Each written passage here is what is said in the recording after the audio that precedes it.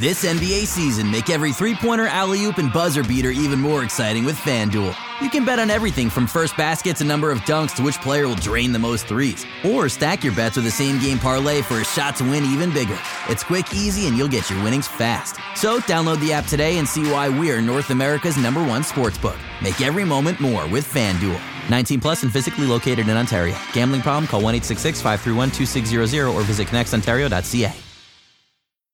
Some cars are comfy on the inside, but don't have power on the outside. And some cars have the horsepower, but none of the comfort. I used to think there weren't any cars that were the total package. But that all changed when I got my Honda SUV. It's rugged and sophisticated. And right now, Honda has deals on the entire Honda SUV lineup. CR-V, HR-V, Pilot, Passport, you name it. So if you're looking for a car that's the total package, the only place you'll find it is at your local Honda dealer. Hurry before they're all gone. I'm Brian Goldfinger from Goldfinger Injury Lawyers. We'd like to wish you and your family a happy and a safe holiday season. Everyone here at my law firm hopes that you don't need our services, especially this time of year. Visit goldfingerlaw.com. Hello and welcome to the Raptors Reaction Podcast. I'm your host, William Bloom, speaking to you after the Toronto Raptors defeated the Cleveland Cavaliers by a score of 126-110 on Friday night at the Scotiabank Arena. It was, honestly, you got to give credit to the Cavs for hanging tight, but the Raptors had control of this game despite only leading by 5 points throughout. And when it really mattered in the fourth quarter, they put their foot on the gas pedal and it was game over. And it was just really, it was, on one hand, it was really enjoyable to beat the Cavaliers in this fashion because it's just fun to see a team dominate another team like this, and that team doing the dominating is your team. But it also oddly wasn't that satisfying because the Cavs are so shit now that I would just wish I could have seen what would have happened if this Kawhi Leonard led version of the Raptors went up against the previous LeBron teams, especially last year's team, which I didn't feel like was that good of a Cavs team. I just wondered what would have happened if we went up against that LeBron team with this Kawhi Leonard. But for all intents and purposes, Kawhi Leonard today was to the Cavaliers what LeBron used to be to the Raptors. It was, a dominant scoring display. He matches a season high with 37 points, and he does so on 12 of 16 shooting, 2 of 4 from three-point range, 11 of 12 from the free throw line. Just simply dominant, scoring at will, effortless, really. And I mean, again, it's hard to just appreciate all this stuff because the Cavs are putting out a G League team. I mean, their best player tonight was Jordan Clarkson, who isn't even a good player. But I mean, seriously, they put in a guy and he played 30 minutes. This dude, Jaren Blossomgame, who wore number 4. And I was look, I cover the NBA for a living. And so I feel a little bit ashamed to say this. I had no idea who this guy was. And I couldn't believe he was checking into the game. And I can't believe he played 30 minutes. And he was guarding Kawhi on a lot of possessions. I'm sorry, Jaren Blossomgame. I respect your hustle and everything like that. But, who are you? And you're going up against Kawhi Leonard. I mean, it was no contest. But honestly, this is a feel-good game all around because, it's a garbage game, right? You're playing the Cavs, whatever. And obviously the more important game is, tomorrow against the Sixers. But, you don't have Kyle Lowry, who's sitting out with his thigh thing. You don't have Serge Ibaka, who's got, I guess, sore knees. JV's out with the broken hand. Danny Green was sitting out again with a knee thing that I think he sustained in the Pacers game. So, you have, 4 of your top 6 players right there on the sideline. And so, in games like that, you just hope that, A, you're able to give your younger players more of an extended run, and B, that you hope to get the win. And so the Raptors got the win. It was great. Kawhi didn't have to play that much. He was just dominant every single time he stepped on the floor. And also, the other guys got a chance to play, and the other guys got a chance to flex their skill set. I mean, basically, the Raptors started last year's bench mob, except with Kawhi Leonard in place of Jakob Poeltl. It worked really well. But it was nice to see those guys playing together again, right? There's not been that many moments where Siakam, OG, Van Vliet, DeLon are playing together this season because Siakam's been in the starting lineup. It's been injuries, things like that. But today, they were all very cohesive. First quarter belonged to OG Anunoby. He had 15 points in the first 9 minutes, ends up finishing with a career high 21 points. He matched that last year against Orlando. But tonight, 22 minutes, 21 points, a bit of foul trouble. That's the only reason he played only 22 minutes. But 9 of 14 shooting, 3 of 7 from deep, 8 rebounds as well for OG, a block. He came out of the gates so strong, hit 3 triples, and had a little tip-in. And also, I mean, man, the guy, like, he posted up against Matthew Dellavedova, hit him with that Pascal Siakam spin move, dunked the ball. And then later in the game, he probably had the most athletic dunk he's had since tearing his ACL. And if you go back and watch some of his college highlight tapes at Indiana, OG has some nasty, nasty dunks. Like, I'm talking like Aaron Gordon level dunks. And OG finally had that today, where in the fourth quarter, he turns the corner. He's taking off from the dotted circle, and it's just an incredible dunk. And he gets up so high that his leg is basically on the same level as Larry Nance Jr.'s face. So it was actually a little bit dangerous. But seriously, it's great to see him break out of his funk. Obviously, that the Nuggets game, I think people are being pretty patient with OG overall.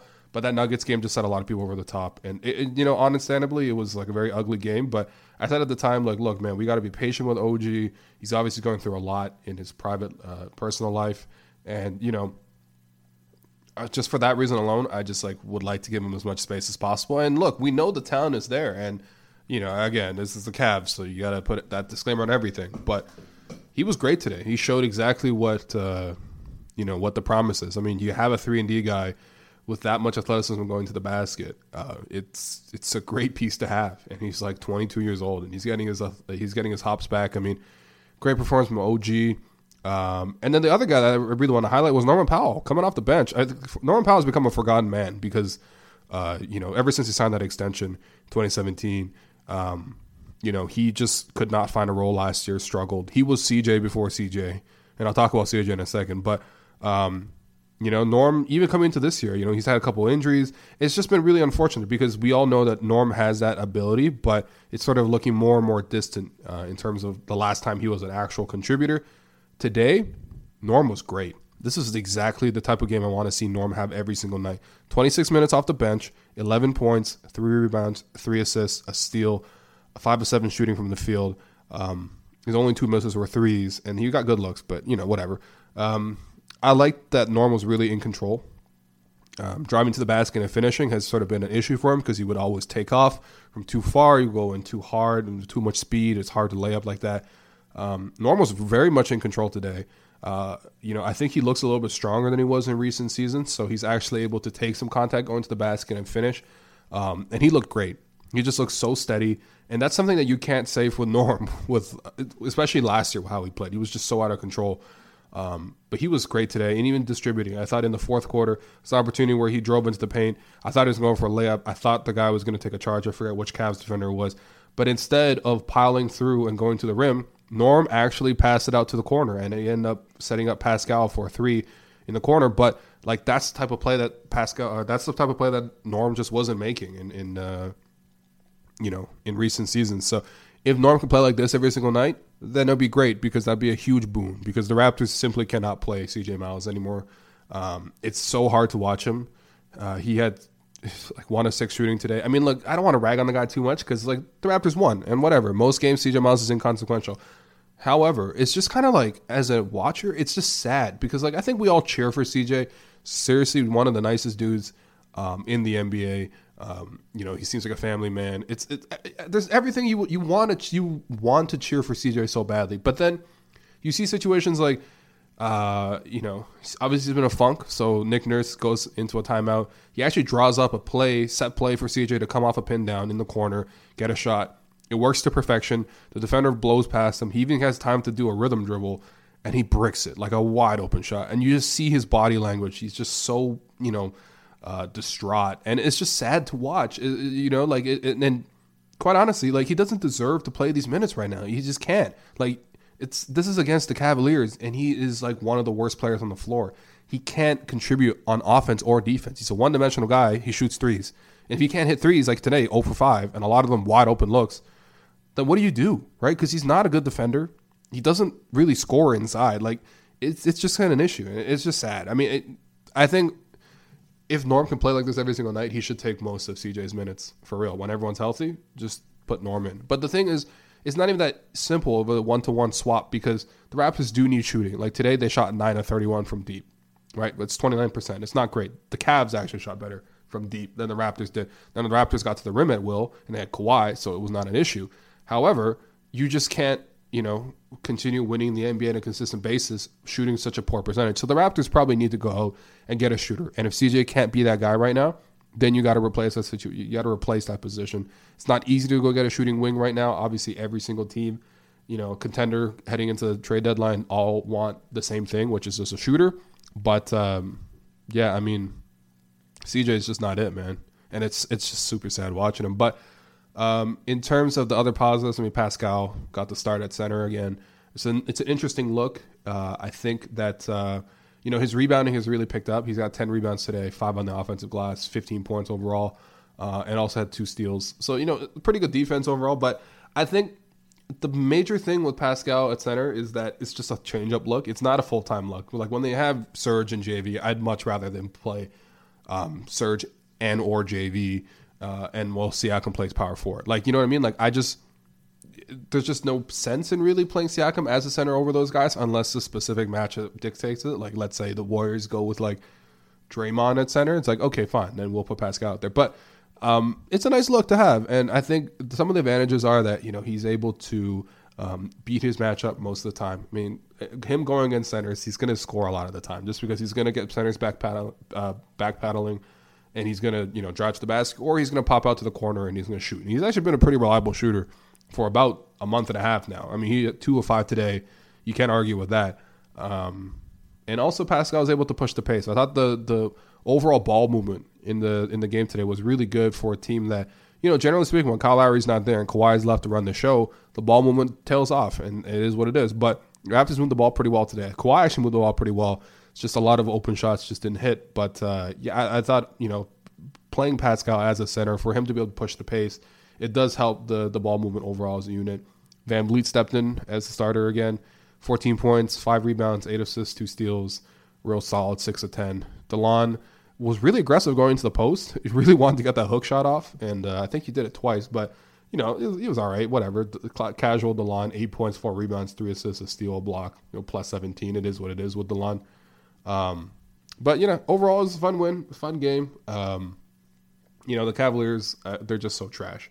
And like I said earlier, like, I would have very much liked to see how this current Raptors team stacks up against this, or at least last year's Cavs, because I think that would have been the way for the Raptors to earn validation. And now they kind of don't have that opportunity anymore. And I miss that. But I don't know. It'd also be nice to not play LeBron in the playoffs. I'm not going to lie. I've seen enough of that for a lifetime. But in terms of your 3 stars, Kawhi obviously number 1, 37 points, 6 rebounds, an assist, a steal. 12 of 16 shooting. That is just a crazy number. And also 11 of 12 from the free throw line. It's nice that he's getting a couple calls. Honestly, there's a lot of other calls he didn't actually get. But, the thing with Kawhi is, you know, the calls that he does get, I mean, he earns them, man. He takes a lot of contact. And at least today, you know, those were called. 12 free throw attempts, I think, could be a season high for Kawhi. I don't know. Don't take me at my word for it. I haven't researched it. But it seems like it would be a season high. But just overall, very efficient outing from Kawhi. Second star, I'm giving that to OG. Really, really enthused with what he did. 21 points, 8 rebounds, 9 of 14 shooting, 3 of 7 from deep.